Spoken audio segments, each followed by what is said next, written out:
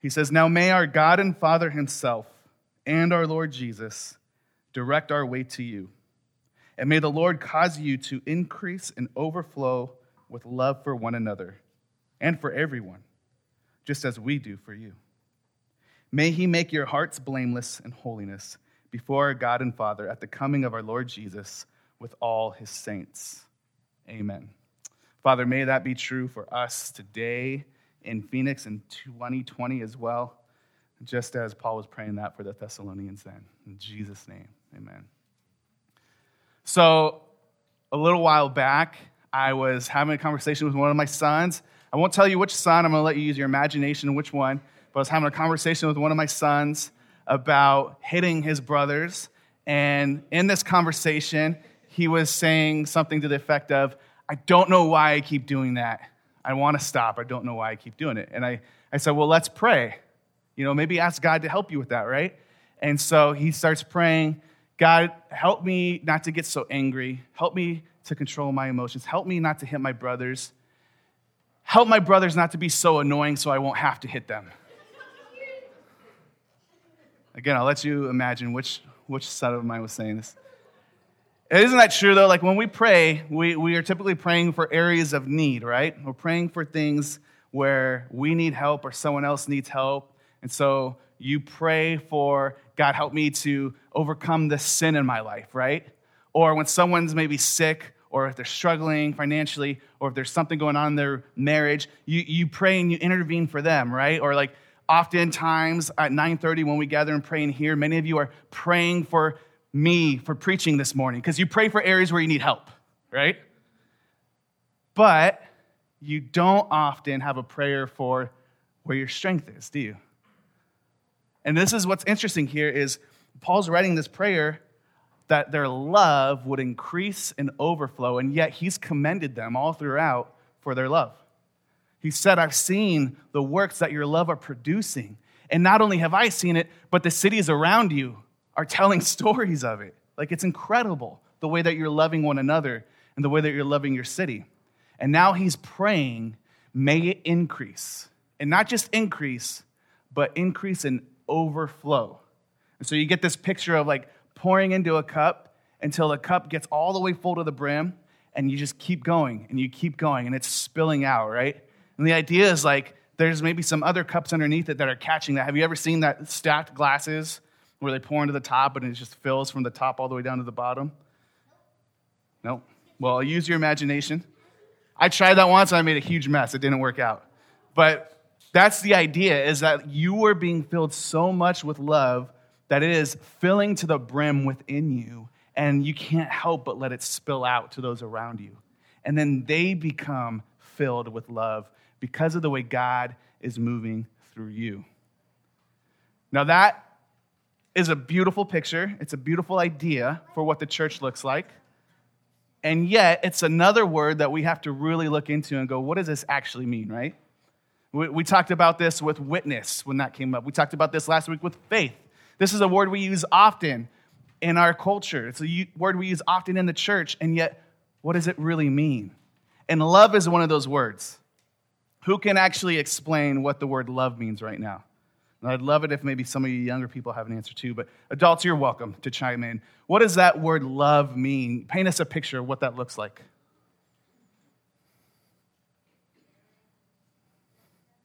Caring with selflessness? That's a great answer, Ethan. Thanks for that. Any other thoughts you want to add to what Ethan said? Connection. What was it? Given? Or like giving? Giving, yeah. Go ahead.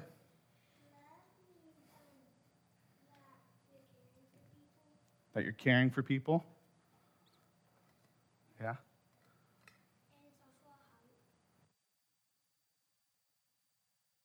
It's also a heart. Yeah, so love can be caring for one another. It can be giving to somebody. It could be showing selflessness. It's a connection maybe between people. Like, this word is used a lot in our language, isn't it?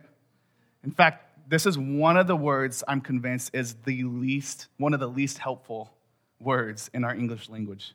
because it covers a whole broad spectrum of things. Like, I love this burrito, right? Yeah, like some of you hopefully like loved the coffee this morning, or, I love my kids and I love my wife. I love all of you in here. And in every one of those statements, they're true, and yet they all had a varying degree of what that love means, right? They all had a little bit of a different meaning to that. And so what kind of love is this letter talking about here? That the Thessalonian church would increase and overflow with love for chorizo. No, right? With love for their parents. That's not what he says, with love for one another and for everyone. This is where this word starts to really get defined for us. Because do you remember who everyone surrounding them was? They're in a city where they are being like ripped apart for their faith. The faith that they have now trusted in. They've been persuaded to come and trust the good news that Jesus is the King of the world, that he has come and defeated death. And if you trust in him, you can have life forever too. And that God is at work to bring restoration to the whole world. And one day, if you are in Jesus, you will live eternally in a perfect world with no COVID-19, with no allergies, with no broken relationships, a perfect, beautiful world. They've put their faith in this. And now they're being ostracized for it. They're being oppressed for it. They're being beaten down for it. Their friends, the people who came to teach them about this, and they're the ones who can continue to walk them through that and help them to grow in that faith, have been kicked out. They've had friends who housed those people who have been beaten for it and thrown into prison. And now they're being asked to, with that faith, love those people who are against them. How do you love those type of people? All right? Now remember, it's coming from that faith, though. Paul's going, you have this faith in the good news. You've come to believe the good news of Jesus. And because of that, now, in that faith, I pray you increase and overflow with love. This is a much different kind of love than I love pizza. I love chorizo. I love lamp. That's an Anchorman reference, if any of you got that, right? It's a much different love even than I love my kids. Because they're my kids. Of course, if I'm a decent dad at all, I'm going to have love for them, right? It's a much different love than loving my wife. It's a much different love than loving my friends. All of those types of love are much easier. In fact, much of the world shows that kind of love. It's easy to love the people who are nice to you, right? And I think a lot of times when we say that word, we throw that out there, I love you, a lot of times actually what we're meaning is, I love what you do for me. I love the way you make me feel. I love the way my life looks and the status and the picture that our relationship brings me. I love the things that you provide for me, right?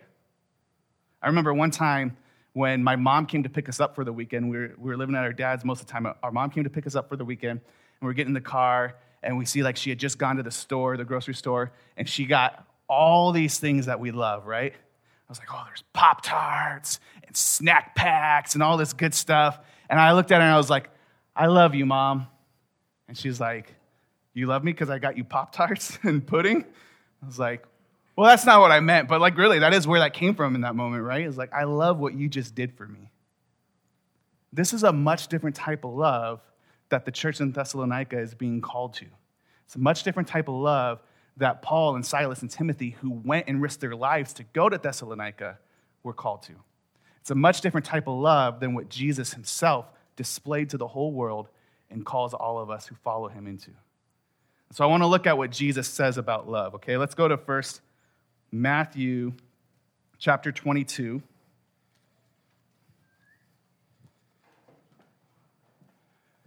We're going to read in verse 37. And so Jesus, I'm in 23. That's why that didn't look right. Jesus was just asked by some people, by an expert in the law, what is the greatest commandment? You guys remember the 10 Commandments? Like, love the Lord your God, have no other gods before him, don't murder, don't steal, don't do all these things, right? It's pretty good rules to live by. And so this guy's like, all right, if you know what you're talking about, like, what's the greatest of the commands? And this is what Jesus says, verse 37. He said to him, love the Lord your God with all your heart, with all your soul, and with all your mind.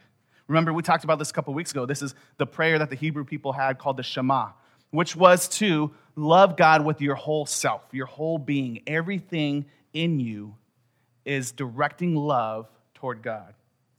He says, this is the greatest and most important command. But he goes on to say the second is like it. And actually, the original language I love says actually more. The second is connected to it. The second is linked to it. You cannot separate these two commands from one another. Jesus is asked, what's the most important command? And he gives two, because he can't say one without the other. And what does he say? Love your neighbor as yourself. All the law and the prophets depend on these two commands. So, love God, that makes sense, right? If God's going to give you a command, like, love me. I created you, I formed you, I made you in my image to be like me. I've provided for you. I've given you everything you need for life. I cause the sun to shine on your crops so they will grow, and the rain to pour on it and water the soil. I give you everything, so love me in return. That one makes sense for us. And then you get connected to this and also love people. That one's a little harder, isn't it? Because people are like me. I'm a people. And I'm kind of messy and ugly inside. I make a lot of mistakes. I do a lot of selfish things. And again, I love you when you make me feel good about myself. But it's harder to love you in other times, and it's probably harder for you to love me in those times too, right? And so when you get this answer from Jesus, and also love your neighbor, why? Because just like God created you in his image and has provided everything you need, guess what? He's also made your neighbor in his image too. You're made in the image of the same God. And so also love your neighbor, because when you're loving your neighbor, made in the image of your God, you are loving your God by extension. Okay, that starts to make a little bit more sense. And my neighbors are pretty cool. You know, sometimes I play their music a little too loud, but I can learn to love them. That's all right. So you start to get in this question of, who is my neighbor? Where can I draw the line on that, right? And in fact, this happened when Jesus was saying this one time. To love your neighbor as yourself, there's a man who goes, okay, teacher, who is my neighbor? Give me the boundaries of where I need to play in the sandbox, right?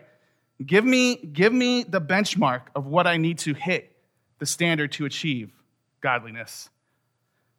I don't want to go any further than that, though. Tell me the minimum I got to do to show up, right? I mean, that was how the kind of student I was growing up in school. Was like, what's the minimum I got to do to pass this test? What's the minimum I got to do to pass this class? I would make sure I get that in. And that's all I cared about. I was like, okay, I passed, I'm good. I can move on. But this is a much different way of life that Jesus is calling us into. So this guy asks that question, well, who is my neighbor? And Jesus tells this story that probably most of us in here are very familiar with, right? The story of the Good Samaritan.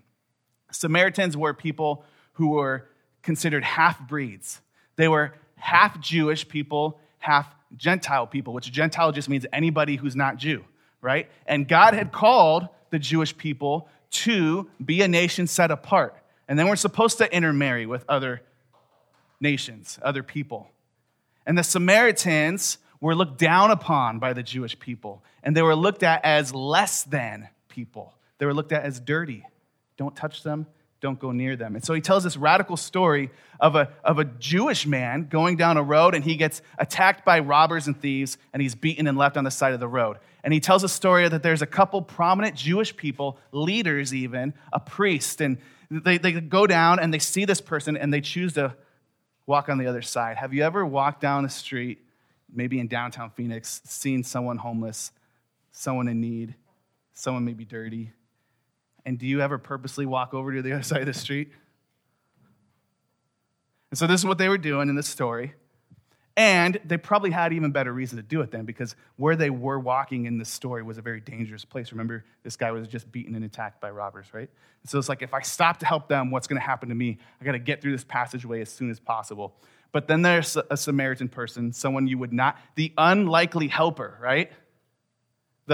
As Michael's story went, the truck driver-looking dude with chewing in his mouth who's like, hey, you need a ride? This is the person who comes by, only probably even worse, right? The one you would not expect to stop and help not only stops to ask, hey, do you need help, but gives everything he has to bring this person to safety. And so Jesus ends that story and he goes, which one of these two was a better neighbor? Which one of these people in the story obeyed the law? And the guy who asked the question can't even say the Samaritan. He can't even say the name because it's that filthy in his mouth. He just goes, the one who gave, the one who stopped and helped. That's a good neighbor, okay? So when you think about that definition of who's my neighbor, who am I called to show this kind of love to, it's really, really simple for us to draw the line in the sand at people who I feel comfortable around, people who make me feel good about myself. Maybe people who are in need, but not because they put themselves there. It wasn't because of a bad choice they made, because it's much harder to help someone when it's a result of their own bad choices. Hey, they should know better, right? Or maybe someone who's down on their luck, but they think like I do. We can have a conversation and we agree on things. But the person who sees the world much differently than I do, they have different beliefs, different opinions politically, different thoughts on the way that I live my life. Maybe they've even judged me. Forget them. So Jesus has more to say about love. I want to go back to Matthew 5 now. And this comes from Matthew 5. This is a passage on probably the most important sermon ever, the most famous sermon ever, the Sermon on the Mount. And Jesus is saying all these things about how the people of God are supposed to live in the kingdom. Live like the kingdom is here because it is now. I'm the king and I've come. And one day it'll fully be here. The kingdom will be restored and perfect. This is what the world's going to look like, so start living like it now. It's basically the gist of his sermon. And he kind of gets to the climax of it here in Matthew 5, verses 43 through 45. And this is what he says. He says, you have heard that it was said, love your neighbor and hate your enemy. But I tell you, love your enemies and pray for those who persecute you, so that you may be children of your Father in heaven. For he causes his sun to rise on the evil and the good, and sends rain on the righteous and the unrighteous. For if you love those who love you, what reward will you have? Don't even the tax collectors do the same? And if you greet only your brothers and sisters, what are you doing out of the ordinary? Don't even the Gentiles do the same? Be perfect, therefore, as your heavenly Father is perfect. Honest. Does anybody else read that and go, oh, dang, I'm in trouble? Like I did. Because there's some pretty, he says, be perfect as your heavenly Father is perfect. He starts talking about loving your enemies. Because guess what? He says, the people who are like you, the people in this room who say they're also part of Missio Dei, they're part of our church family, we call it, right? Of course I'm going to love them. Yeah. But what about the other people? If we only love the people who are like us, if we only love the people who we get along with on a personal level, how are we any different, he says, than the rest of the world? Because guess what? Any other affinity or group, get on any Facebook group of people who have this like affinity of people together, and they're going to show some type of concern and care for one another. Why? Because it's comfortable. Because you're like me. Because I can see some of myself in you. We have things in common. But what about the people you have nothing in common with? What about the people who have actually caused you harm? Jesus even goes as far to say. Because what are the examples he gives? Tax collectors. When you think of tax collectors, who do you think of? Yeah, Zacchaeus. I was hoping someone would say that. The cute little guy, Zacchaeus, right? A wee little man. And we get this cute little story of Zacchaeus climbing the tree, and he's like, I just want to see Jesus, right? And it's this beautiful story. But Zacchaeus was hated by everybody because of his profession. What was his profession? He was an IRS guy, right? But it wasn't like the IRS we have today. It wasn't like, man, I hate doing my taxes. Just because I don't want the government to take what I earned, right? It was so much more than that. This guy was seen as a traitor to his people. So what would happen is, me being a Jewish man, wanting to start a business and be an entrepreneur, I would go and pay into the Roman government a little bit to get this position of becoming a tax collector. All right, that was my way in, my capital I put down to get my business started. And my business was, I would go and I would collect money from Tim to give back to the Roman government. But the deal was, from the government and the deal between us, so that I can also make a living, is I would collect money from Tim, then I'd stick some of that in my pocket, and then I would give the rest to the Roman government. And if I really wanted my business to flourish, I would take more from Tim, because I have to make sure I don't shortchange those Roman soldiers or I'm in deep trouble. So I would take more from Tim, and I would put more in my pocket and give the Roman government what they need. And they were cool with it as long as I was giving them what was owed to them, right? And this happened all the time. Tax collectors were not just the tax man as we see it today. They were traitors. They were doing this to their own friends and family, to their own community of God's people, taking advantage of and oppressing their own people in order to make a buck for themselves. And they had the authority from the Roman government to act with violence if necessary. So little wee cute Zacchaeus is coming up and he's going, where's my money? And he's backhanding you if you don't pay him, right? And he has every right to do it because he's protected by the Roman soldiers. And Jesus is going, I want you to love that person. When he smacks you on one side of the cheek, you turn the other cheek. Wait a second. This is not doormat discipleship, right? This is not let people walk all over you because you're following Jesus. No, what he's saying is, it's not this passive like, oh man, I just nothing I could do about that. Jesus told me not to retaliate, so I guess go ahead and slap me again, right? That's not what he's saying is, you're actually entering into something much more difficult. You're going, man, Zacchaeus, you've had a really bad day, haven't you? Do you need to get more of that aggression out? Here's my other cheek. When he says, when a Roman soldier comes to you and goes, hey, by law, you have to carry my stuff a mile. Here you go. Lays it down and you got to carry it. Even on the Sabbath day when you're not supposed to take more than a certain amount of steps according to your Jewish custom. And he goes, I want you to carry this. And Jesus goes, when that happens, I want you to carry it even further. That's not passive, letting someone walk all over you. That is entering into something much more difficult, going, man, you look tired. Can I actually take this to your doorstep for you? Like you're actually entering into a work that is much more difficult than being a passive doormat, letting people walk all over you. And you're displaying a radical kind of care and concern for the very person who shows zero concern for you in the moment. And what is that starting to display and represent to that person? In the Old Testament, it says something like, your kindness will be like heaping piles of hot coal on their head. So don't do it because like, oh, I'm going to get you with my kindness now, and you're going to see. No. What it's saying is like, this will be so transformative for them. This will actually melt away the hard exterior of them who's showing you no concern.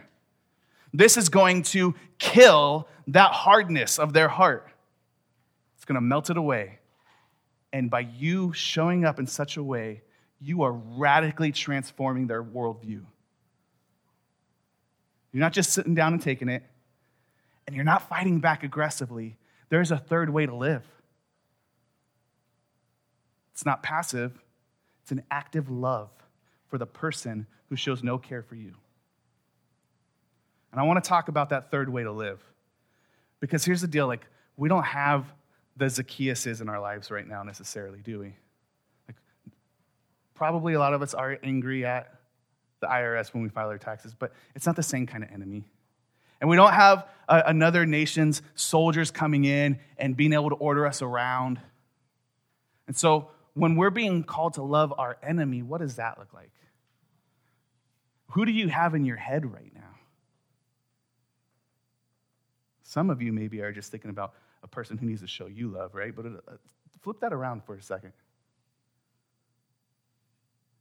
Who's coming up in your mind right now when we're talking about loving people who are difficult to love? Because loving the people that are easy to love, anyone can do that. But the Thessalonian church, they're being called to love the people who are oppressing them. Paul was being called to love this church, this group of people in Thessalonica who weren't even believers yet, by going and giving up his life in order to share the good news with them. You know, we read earlier in chapter 2, like, he loved them now as like a father loves his children, but it didn't start off that way. They were strangers. Why was he willing to do an act of love? Because that's what it is. It's an act, not a feeling, right? It's not this warm, fuzzy, emotional stirring in your gut, but an act of love to go, I'm going to go risk my life to go to this place and talk to people I don't know about the good news of Jesus because they need it. And out of that action of love, then an affection of love began to grow. And so what does that look like for us? Who are those people that we need to move and act? Not passive doormats, but we need to act in love and go out of our way in service for them. This is one of the reasons why we did, small, simple, silly thing, right? Why we canceled the barbecue. It's like, I wanted to have this barbecue and celebrate and have fun. I might even think it's silly, right? I'm just going to be honest with all you guys right now. Many of you might think that way too. That's why you're here. Half the seats are empty.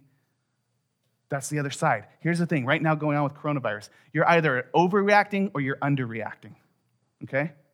You're either overreacting and you're panicking, you're buying everything off the shelf, and you don't care what happens to the family that comes after you who just needs toilet paper for today, right? That's not loving your neighbor. You're overreacting out of fear and anxiousness. But if you're like me, you're on the other side of that and you are underreacting. And what you're doing is going like, this is ridiculous, people are silly, and that's not loving either, is it? You're posting memes, making fun of what's going on. And listen, some of those memes are hilarious, I know. Is that helping anything? Seriously, is it helping? Is it loving your neighbor who really is concerned? Is it loving the people? I know we're going to say, but it's a very small percentage, and there's a higher percentage of people die from other things. Yes, but is it loving the people who have lost loved ones? Like, it's really happened to real people. I don't care if it's a small percentage of people. They're real people, made in the image of the same God who made us, right? And so either of those options, overreacting, underreacting, it's not helpful and it's not loving our neighbor. Is there a third way in this season where we can be the church and we can actually, in an active way, not passive, just waiting for this whole thing to blow over, but we can actually move in love toward our community? What does that look like? What does it look like to go, I'm not living in fear and I'm not scared about this, but I understand that this is a concern for you and I'm not going to make fun of it and I'm not going to just blow it over. How can I help you in this? What does that look like? Right? What does it look like for us to, because guess what? We're all affected by this, whether you like it or not. Even if you're not afraid of catching anything, or if I do catch it, it's not going to affect me that much. Like, go to Walmart. We're all impacted right now. How do we as the church show the love of Christ, the same Jesus who is willing to step down into the mess, willing to take on the junk of the world, of our sin and our affliction and our diseases and our violence, and step into that, and then even allow himself to be crushed by it for our sake? How do we love the person who's overreacting? How do we love the person who's underreacting? is there a third way we can live by the grace of God through the power of the Spirit because of Jesus, our example? Because here's the thing. When we're hearing this and we're going, that sounds really hard. When we're not even just the COVID thing, because guess what? If it's not this, it's going to be another thing. There's going to be something else. How do we love our enemy? How do we love the people who are against us? And you go, that's really hard. I can't do that. Thank God Jesus has done that for me, right? And I want to say yes and amen. That is so true. But also, and I'm not adding to the gospel, I'm just saying what Jesus said.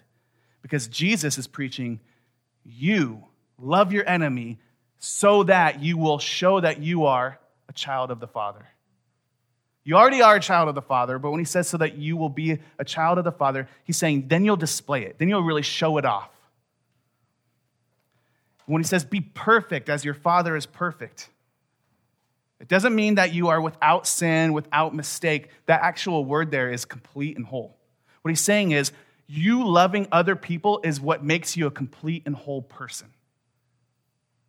And so, yes, you are already saved by Jesus. Thank God he has loved you when we could not even love ourselves or love God or love other people. He has accomplished it all for us, but he's going, now, what I've accomplished for you is to be a whole person.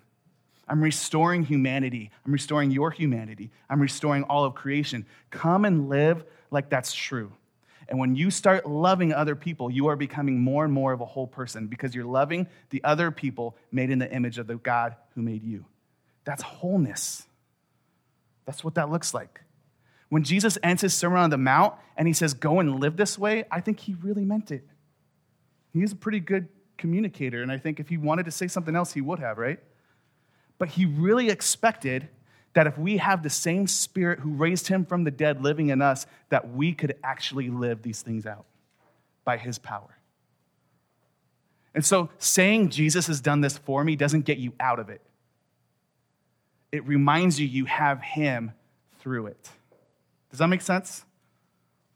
Saying Jesus, I'm just not good at that, right? Thank God Jesus has done that for me. It doesn't get you out of it. It doesn't excuse you from it. It reminds you, oh, Jesus, his Spirit is here with me through it. This is what he wants for me, to live like he lived, to live like the new humanity, to love even those who don't love me. And in doing that, that love increases and overflows and spreads to those around us.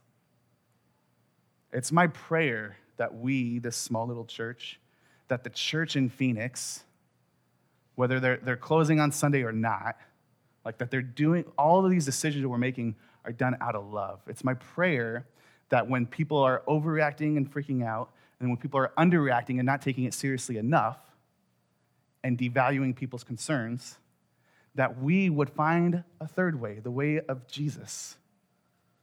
It's not passive, doormat, but it's an active, selfless giving, as Ethan said, in love.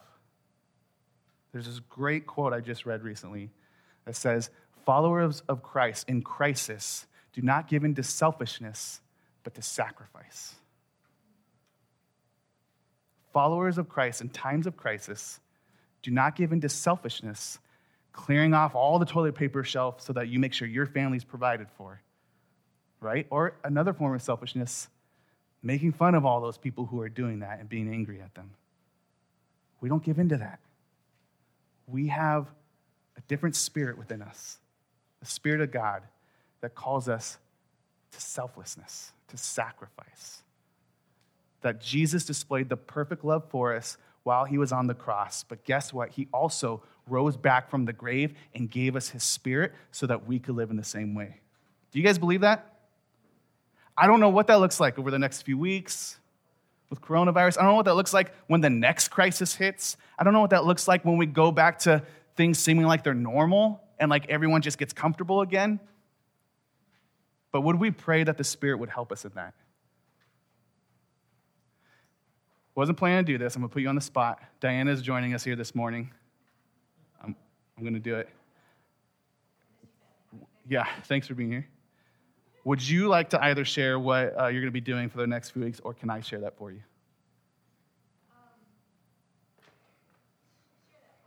You got it. Yeah. So Diana works in the medical profession. She is a nurse, and she is going to be moving to Seattle for several weeks. How long is it? 13, hopefully less, Lord willing.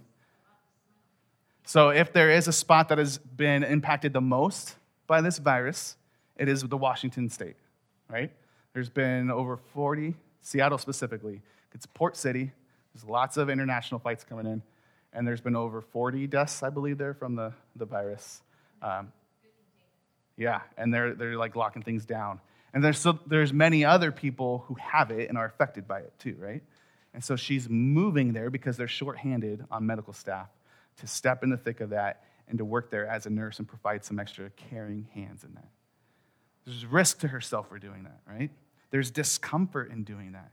There's even trying to find, where do I live when that happens? Because we reached out to the other Soma churches in the area that we're connected with, and it's like, hey, I recognize you may not want me to come live with you because I'm going and working with people with the virus, and you may not want that in your house, right? And so whoever does end up housing her is also sacrificing to show love for their neighbor. That's a practical way we're seeing this lived out right now. A lot of us in here, there's actually an odd, like high number of percentage in this church, but a lot of us are not nurses or doctors. What's our call in this? How do we move into the discomfort and even possibly the reckless situations in order to actively show love and sacrifice for our neighbor? You guys, we need the power of the Holy Spirit to help us do this, okay? So pray with me that we could do that.